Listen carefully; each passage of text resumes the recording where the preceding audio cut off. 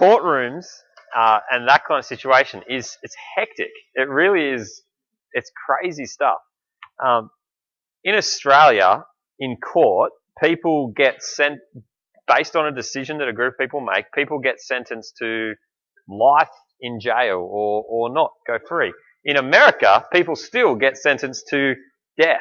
Like literally, there's people deciding, yeah, we're going to kill you or we're not going to kill you. Like court is a crazy place. And those trials, you can see from that lady, it's just crazy stuff. And I reckon as you watch that and you hear about what the stuff she's supposedly done, you go, I'm glad that there's a court that makes these decisions and it's right that justice is done from us watching from the outside.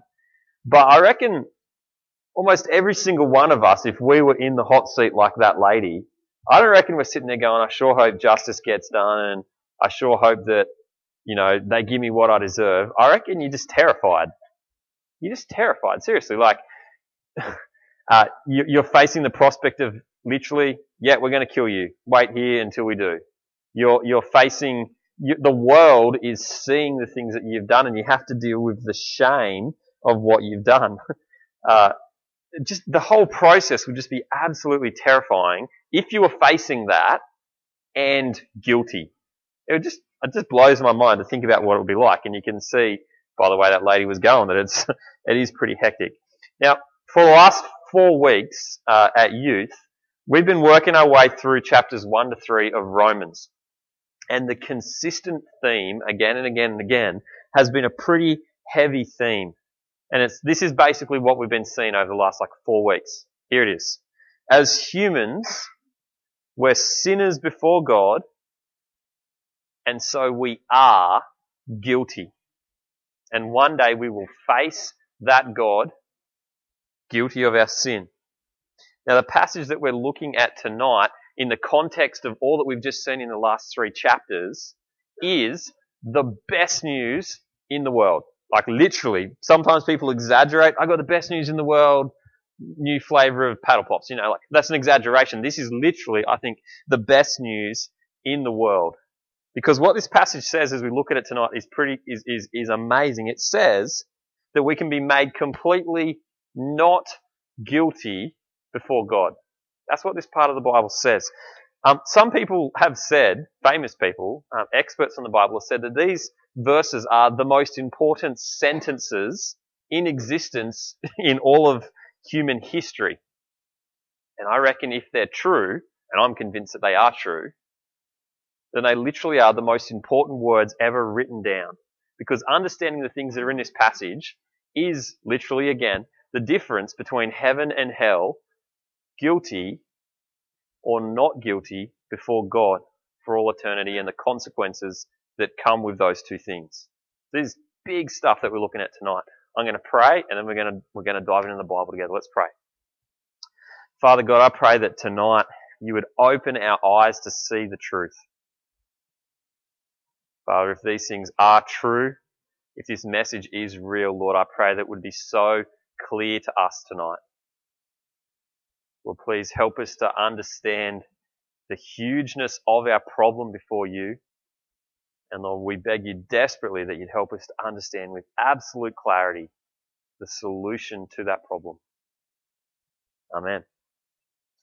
All right. Now, this passage says a lot of things, and I just can't take us through all of it. But the first big thing that I want us to see in this passage tonight is pretty simple. It's the same thing you've been looking at the last few weeks, but we've got to go there again because the guy who's writing it, Paul, does, because he thinks it's that important. And here it is. Here's the first point. Everyone is guilty before God. If you go to verse 23, you'll see it there really clearly. This is basically a summary of what we've heard for the last 3 weeks, but we're going to leave this after this. Verse 23. There's no difference, for all have sinned and fall short of the glory of God. It doesn't actually take that much explaining, does it? All have sinned and fall short of the glory of God. Now, I reckon most people are on board with that first half. That's not that hard to get. They go, everyone's sinned. And they go, yeah, that makes sense. I could be wrong. I don't think there'll be many people in this room who would say, I haven't sinned. I've never done the wrong thing. I am perfect. I've always done what's right. I don't think anyone here is going to have any trouble with that. Maybe you do. I think most people recognize that they do stuff wrong and they don't do the right thing all the time. So everyone can say, yeah, I've sinned, right?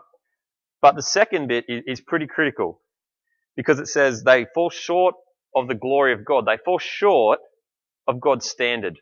And I reckon this is critical for us to get our heads around because typically what people do is they go, all have sinned, no one's perfect. Yeah, that's absolutely right. And so therefore we're pretty much all in the same boat. No one's really perfect. And so God surely doesn't have a problem with us for that, does he? We're all in, he's not going to get angry at all of us if we're all the same. We've all got the same problem. Well, actually this passage says that there is a problem. All have sinned, so we're all in the same boat, sure. And that means we've actually fallen short of God's standard. There's actually something that we haven't done right before God that we should have. And it means that we're in a lot of trouble, even if everyone's in the same boat. I'll give you an illustration to try and grasp what this problem looks like. Imagine you've got two different guys, both trying to reach up from planet Earth and grab a hold of the stars, if that were possible. It's not, right? But he's failed, okay? Yeah, so you got two guys doing that, and you got one guy like down the bottom of the deepest mine in existence in the world, but it's also one where you can see the sky, and he's like at the bottom of a mine, looking up at like a little dot, which is the light, and he's going, yeah, I'm going to reach up and grab those stars. Yeah, I'm really not getting there. And then he sees through video cams or just imagines another guy who's on top of Mount Everest, right? He's at the highest point in the world going for the stars again. Now I reckon if all we're doing is comparing the mine guy to the guy on the mountain, there's a pretty big difference between those two. And if you were just looking at each other, you'd be like, yeah, that dude on the mountain, he's getting there. I'm in trouble down here in this mine. You might, if you're just comparing between each other, you might believe that, maybe one guy's pretty close and one guy's pretty far away. But if you zoom back properly and get the perspective on what the actual standard is, it doesn't matter if you're on top of a mountain or at the bottom of the deepest mine, neither of those guys are going to grab the stars. Now, there might be a difference between one sinner and another, right? There's some pretty, the video we just saw of that lady who supposedly tortured people, so there's some pretty serious sinners out there. And then there's some people like, I imagine you probably think of yourself like this, or you put yourself in the middle somewhere, but you go, there's the bad guys and then there's the not so bad guys. But the point is, it's not about who's worse than you or better than you. It's about what's the actual standard. And the standard is the glory of God, that we'd measure up to having the goodness of God. And we don't do that. And so because of that, we've got a massive problem with God. And the problem doesn't come because God's got too higher expectations, right? So the problem with that illustration is reaching for the stars it's an impossible thing that no one's ever going to succeed at. It's not that God has too higher expectations such that he's asking something of us that is unreasonable. He's asking us to be what we should be, but we fall short of that standard. And so there's this huge, colossal problem with us and the God of the universe who made us. That's all in verse 23 there. But here's the second amazing thing that this passage says. Here it is. The only solution to this problem is to be declared by God not guilty. The word this passage uses is justified. That's what we need to have done. Check out verse 24, starting in 23 though. All have sinned and fall short of the glory of God and are justified freely by his grace. Now, this week as I've been dwelling on this stuff, I've worked out, I think justified is my favourite word in the English vocabulary. It is an awesome word. The word in this Bible comes from the ancient courtroom setting, right? And it basically means the opposite of guilty. It means the opposite of condemned. And so another way of saying this verse would be just to simply say, all have sinned and fall short of the glory of God and are declared not guilty by his grace. Now, grace just means getting something for free that you don't deserve. We're declared not guilty even though we don't deserve it. Even though we genuinely are guilty and in and of ourselves we deserve to be called guilty, we're declared not guilty for free. Now, we need to spend some time later on thinking about and digging into how God can actually do that. How is it possible that God, you guys all right? What's going on? You all right? Cool. All right. How is it possible that God can just grab people who are guilty and go, you know what? You're not guilty, and declare them not guilty? We need to figure that out, because that's the guts of this thing, right? We need to get there. But before we do, I want you guys to just get your heads properly around what is on offer here. So this isn't just a pardon for sins. It's not just simple forgiveness or a pardon for something you've done. See, a pardon is when you do something terrible and the person in charge goes, you know what, you've done this thing, it's really, really bad, but I'm gonna let you go anyway. I'm gonna let you go free, even though, you know, this thing's terrible and it's still there.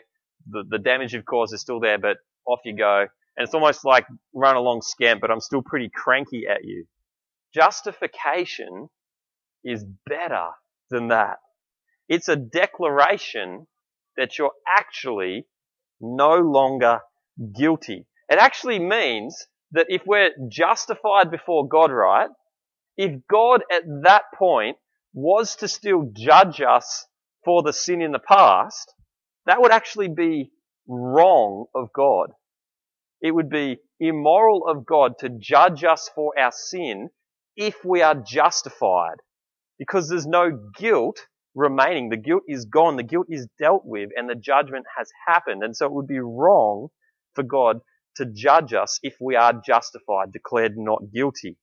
This isn't just scraping through into heaven with a pardon, and God's like, man, I'm sure I'm cranky at you, but I guess I'll let you in, even though no, it's not guilty. It's made as if you had never sinned, just as if you'd never sinned. It's a good way to remember what that word means, justified. This is good news that we're talking about tonight. The most important news in the world. Check out the way Romans chapter 4 describes what's going on here in this verse. Romans chapter 4 verse 5. Here's how he puts it here. However, to the person who does not work for their salvation, but trusts God who justifies the wicked, his faith is given to him as righteousness. God justifies the wicked. God declares not guilty the guilty wicked people. Hazy asked this question in there before. How can God do that? How is that possible? It actually almost sounds kind of wrong, doesn't it? God declaring justified, not guilty, the people who are wicked. In the Bible, God actually says how much he hates it when a guilty person is called innocent. Check out some verses up on the screen here from the Old Testament. Proverbs chapter 17 verse 15. Acquitting, which means letting off, declaring not guilty, acquitting the guilty and condemning the innocent, the Lord detests them both. In Exodus 23 verse 7, he actually says that he won't do this. Have nothing to do with a false charge. Do not put an innocent or honest person to death, for I will not acquit, let off, the guilty. God himself is a good God who can't just let people get away with sin and let them off. He cannot do that. And yet, this passage is kind of saying that in Romans chapter 3 and 4 here. So how does that work? Here is the center of all that we're talking about tonight. Here is the center of Christianity. Here is how this works. God can declare guilty people genuinely guilty. He can declare them not guilty because of Jesus' death on the cross. The first word this passage uses to describe that process is redemption. Check out verse 24. I'll go from 23 again just to get the build up. All have sinned and fall short of the glory of God and are justified, there's that beautiful word, freely by his grace through the redemption that came by Christ Jesus. Now, redemption's another big word. There's plenty of big words here tonight. I'm sorry about that. But it just means buying something back at a price. So setting it free, getting it back at a price. And so the word comes from like the slave market in the Old Testament. Because what used to happen is people would get in debt. They would, for whatever reason, they would end up overextended, not have enough money to pay the debts that they owe. And the way of making that right is that they'd actually enter slavery into the person that they owed money to until they could work off that debt. So, has anyone got like that friend who's always borrowing money off them and then like they don't have enough money to pay them back, like the next day they're just borrowing more? Who's got that friend? Chet, if you were born 3,500 years ago, you may very well have owned some of your friends as slaves, basically, right? That's how the system worked. But here's the catch with that whole system. It was possible to redeem those people who were bad with their money. It was possible to redeem people out of slavery by someone coming along and paying for them. So it's like, you owe me $1,000, you're my slave, be my butler, and then someone comes along and says, I'm going to set poor Billy free. And then they go, here's $1,000, debt's cleared, they're redeemed, they're bought out of slavery. This passage is saying that we're justified through the redemption that comes in Jesus Christ. So somehow Jesus has actually stepped up and he's paid a price to redeem us, to set us free. Now, what was that price that he paid? How did he do that? What does that look like? The next bit says it. Here's how he paid for it. He paid for it with his death as a sacrifice that satisfies God's anger. Too many S's there. His death as a sacrifice that satisfies God's anger at our sin. So check out the second half, verse 25. Redemption that is in Christ Jesus. Here's how.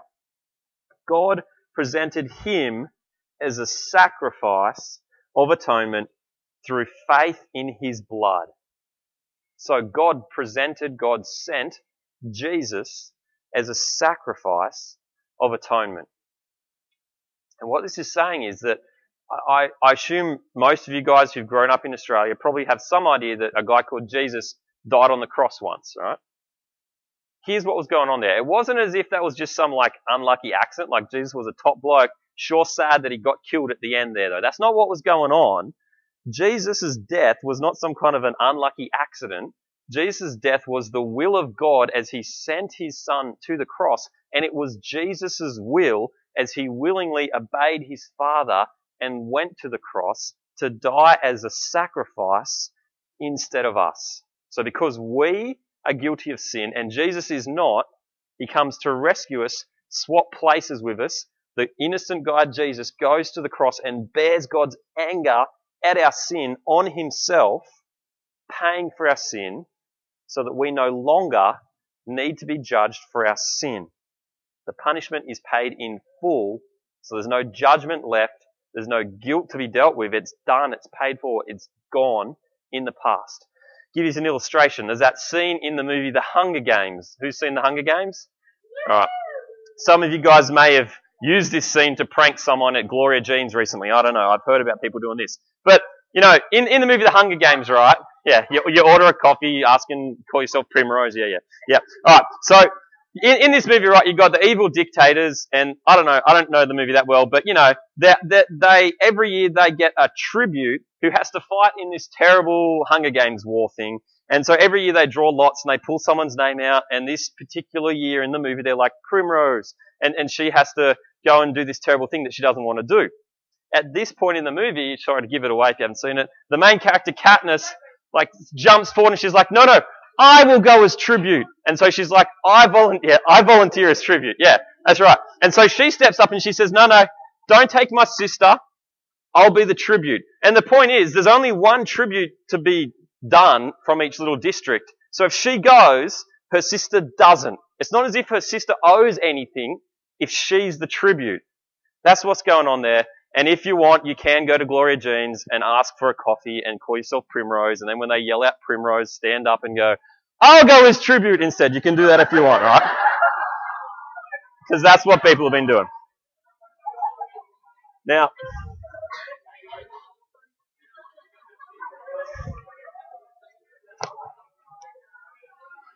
all right, bring it back in, guys. Now, Don't get off track here. Put aside Gloria Jeans for a second. The point is that that's what Jesus has done for us as our sacrifice. Now, God is not some crazy dictator of an evil planet who requires a tribute or something like that. He's a just judge, and for him to be a good judge, he must judge sin. That's who God is, and it's right for him to do that. But what's on offer here is that Jesus willingly steps up and says, no, I will go instead of you. And he dies on the cross and pays it in full. And what that actually means, it means two things, not just one. It doesn't just mean that we get to go to heaven and that's sick. It actually means that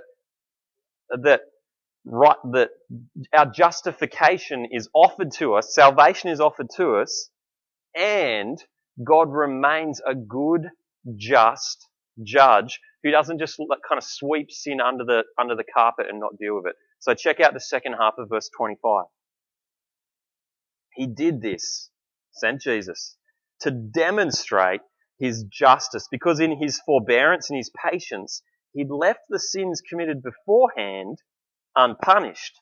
He did it to demonstrate his justice at the present time now, so as to be just, the good God, and the one who justifies those who have faith in Jesus. So Jesus' death saves us, and Jesus' death is the thing that ensures that God is a good God who deals with sin as well as saving us in the process. Now, there's just one more thing that I desperately want every single person in this room to not miss out on tonight. We've got to get our heads around this one last thing tonight. Because it's not as if Jesus just died on the cross, I'll be tribute, for everyone in the world, whether they like it or not, whether they're going to trust in that or not, and so everyone's just going to see in heaven because Jesus has done it all for us. He has paid the price for those who will put their trust in him. We must have faith in Jesus, and if we don't, then Jesus' sacrifice is not for us. And so here's the last point. We can be declared not guilty through faith in Jesus. And this is just scattered through almost every single verse in this section of the Bible. And you may not have saw it because it's just spread out. But check this out. First time, verse 22. This righteousness, this rightness with God comes through faith in Jesus Christ to all who believe. Verse 25. God presented Jesus as a sacrifice of atonement through faith in his blood. Verse 26. He did it to demonstrate his justice and so on, so as to be just and the one who justifies. Who does he justify? Those who have faith in Jesus Christ. Verse 27. Where then his boasting is excluded on what principle? By observing the law? No, but on that of faith. Verse 30. I can keep on going. Since there is only one God who will justify the circumcised by faith and the uncircumcised through that same faith, do we nullify the law by the faith? No, rather faith upholds the law. Faith is just scattered through every section of this passage. And here's the point. We must have our faith in Jesus for his sacrifice to be ours. God has justified those who have their faith in Jesus. Now, that's still Christian jargon, unfortunately. See, what does it mean to have faith in Jesus? What does the word faith even mean? It's actually a word that I reckon has been hijacked and people have slung all stupid meanings over what the word faith means. A little bit like the word gay, right? So 20 or 30 years ago, if you said, I had a gay time today, that's because you had a fun, happy time, right? Fast forward a little bit, you say, I'm gay, that means that you're homosexual. And then a little bit later on, if you say, oh, that's gay, you're just saying that's something that I don't like. That sucks. And so the word gay has been hijacked and we just make it mean whatever the heck we want it to mean, it seems like. And it's the same thing with faith. People think of faith as being like just some ludicrous, far-off hope in something. I am sure having faith that it rains donuts tomorrow because I don't have any food in my house, like a far-off hope of something that may not ever happen. Sometimes people think that faith is like a religious work that people do. So you're like, there's the people who aren't very good Christians. They look at the good Christians, they go, man, I had their faith. They've just got so much faith that I'm sure they're going to get their way to heaven through faithness. And so it becomes this thing that people actually do to make themselves right with God. But that's the opposite of what faith is. Here is what faith is. It is very simple. Faith is trust. Faith is trust or reliance or dependence on Jesus. He's the one that we need to have our faith in. And that's all it is. It's not that crazy. Now, I've got a prop here. This wasn't just an accident. I'm going to give you a demonstration of faith. I'm not going to pull the roof down, right?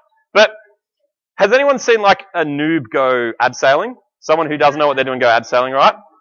Typically, right, they're strapped into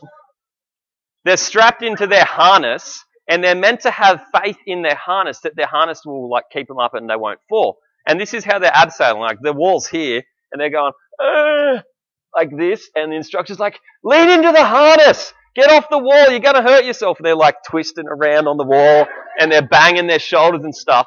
And the reason is that they don't have faith, they're not trusting their harness, and so it actually gets messy for them. They like get grazes and stuff.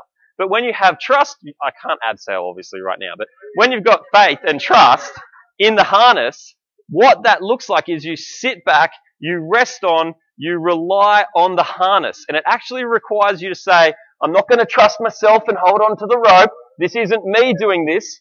I trust, I rely on the harness. That's what faith looks like in abseiling. It's pretty simple.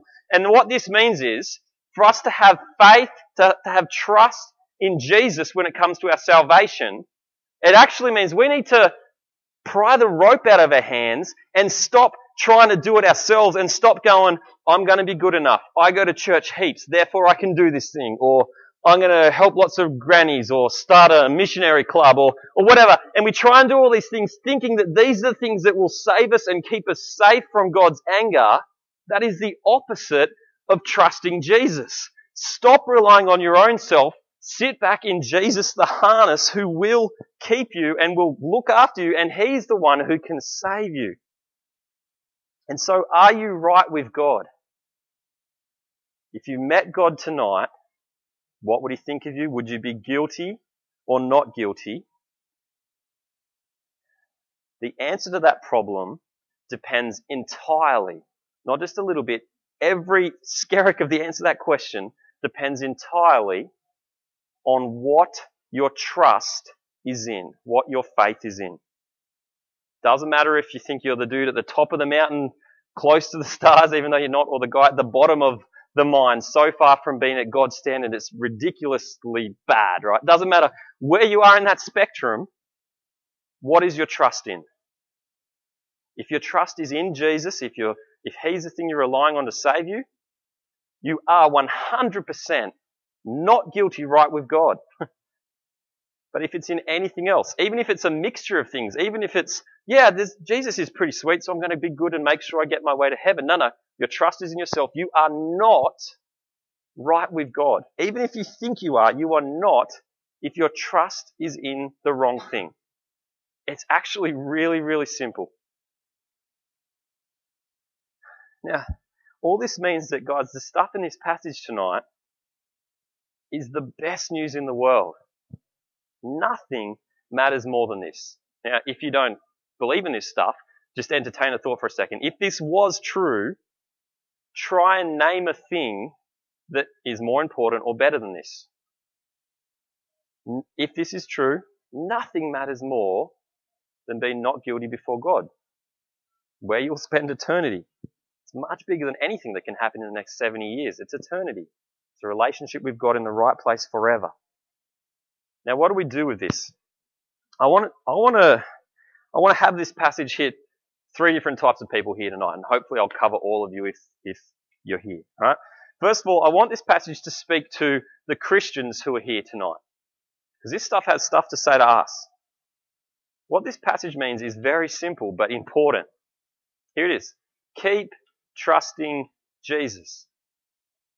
That's it. A guy called Dave Myers used to be the youth pastor here at EV Youth before I was. And he had this catchphrase, keep trusting Jesus, keep trusting Jesus. And he just said it anywhere and everywhere he could. Like, If you did something on the internet, at the end it would be like, keep trusting Jesus, send you an email, blah, blah, blah. See you on Wednesday, keep trusting Jesus. SMSs, keep trusting Jesus. In a conversation, see you later, mate, keep trusting Jesus. He just kept on saying it, keep trusting Jesus. And I was like, I wish I had a catchphrase. And I always used to wonder how he came up with that. I was like, how did he work out that was the most important thing? Like, what if there was something else that would be better to say? But I think I genuinely agree with him now. I get it. I don't think there's anything else that matters more for you as an individual, just in your own worldview about yourself, ignoring the rest of the world, that you personally keep on trusting Jesus. Wherever your trust is in him, you are certain of your destination at the end of this life.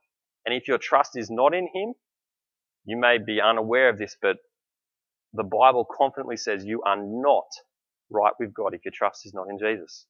So keep trusting Jesus. Secondly, this passage has a lot to say to the people out there who think they are Christians or thought they are Christians, assume that they're Christians, even though they are not. I reckon this was me once before, I reckon I grew up in a Christian home, being taught constantly about Jesus and how good he is and that he's God, and kind of vaguely having something to do with him, I guess, in my head. But the problem was, I remember clearly in retrospect a time where someone explained sin clearly to me, and I was like, crud, well, I'm not going to heaven then. If that's what sin's like, I'm stuffed. And then the next day they explained that Jesus had died, and so I trust in that to go to heaven. And I went home from that camp going, yeah, this is sick, and I was heaps excited about that. But it never occurred to me that actually, if I'd worked that out then on that camp, what that meant was my trust was actually in myself prior to that. And so what I want to say to you guys is, if tonight, as you walked in that door, you thought that your relationship, your standing with God was somehow tied up in the things that you do and not entirely 100% about what Jesus has done on the cross, if there's any confusion about that at all, what that means is you did walk in that door tonight not a Christian.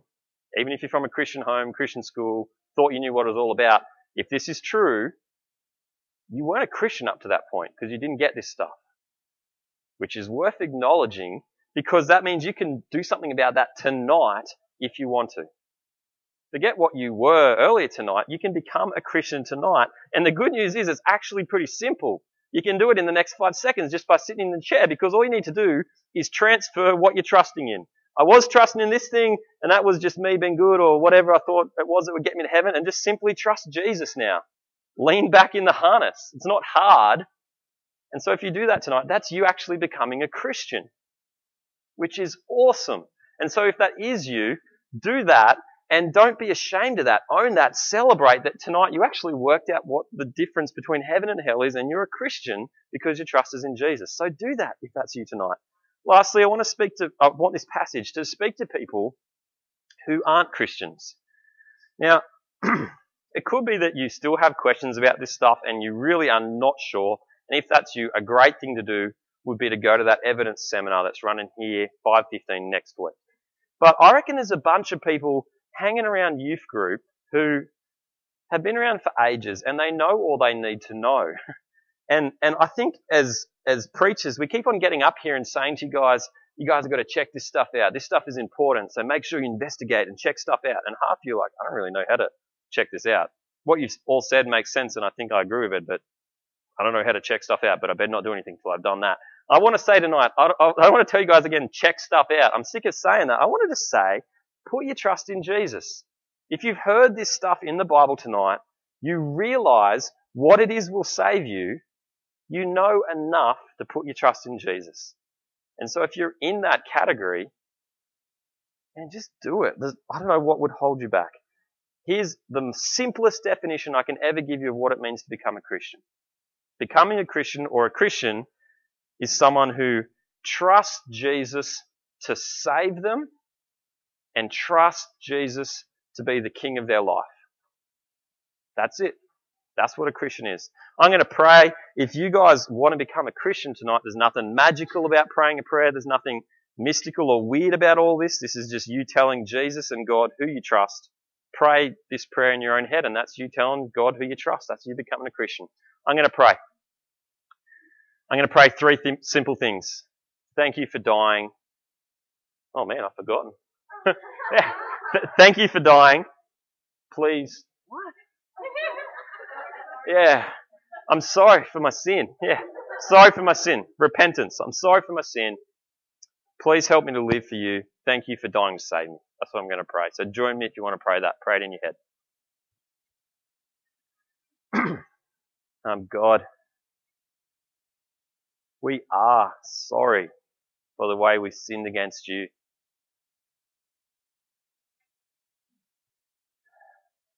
God, thank you that Jesus did die and offers us salvation for free as a gift.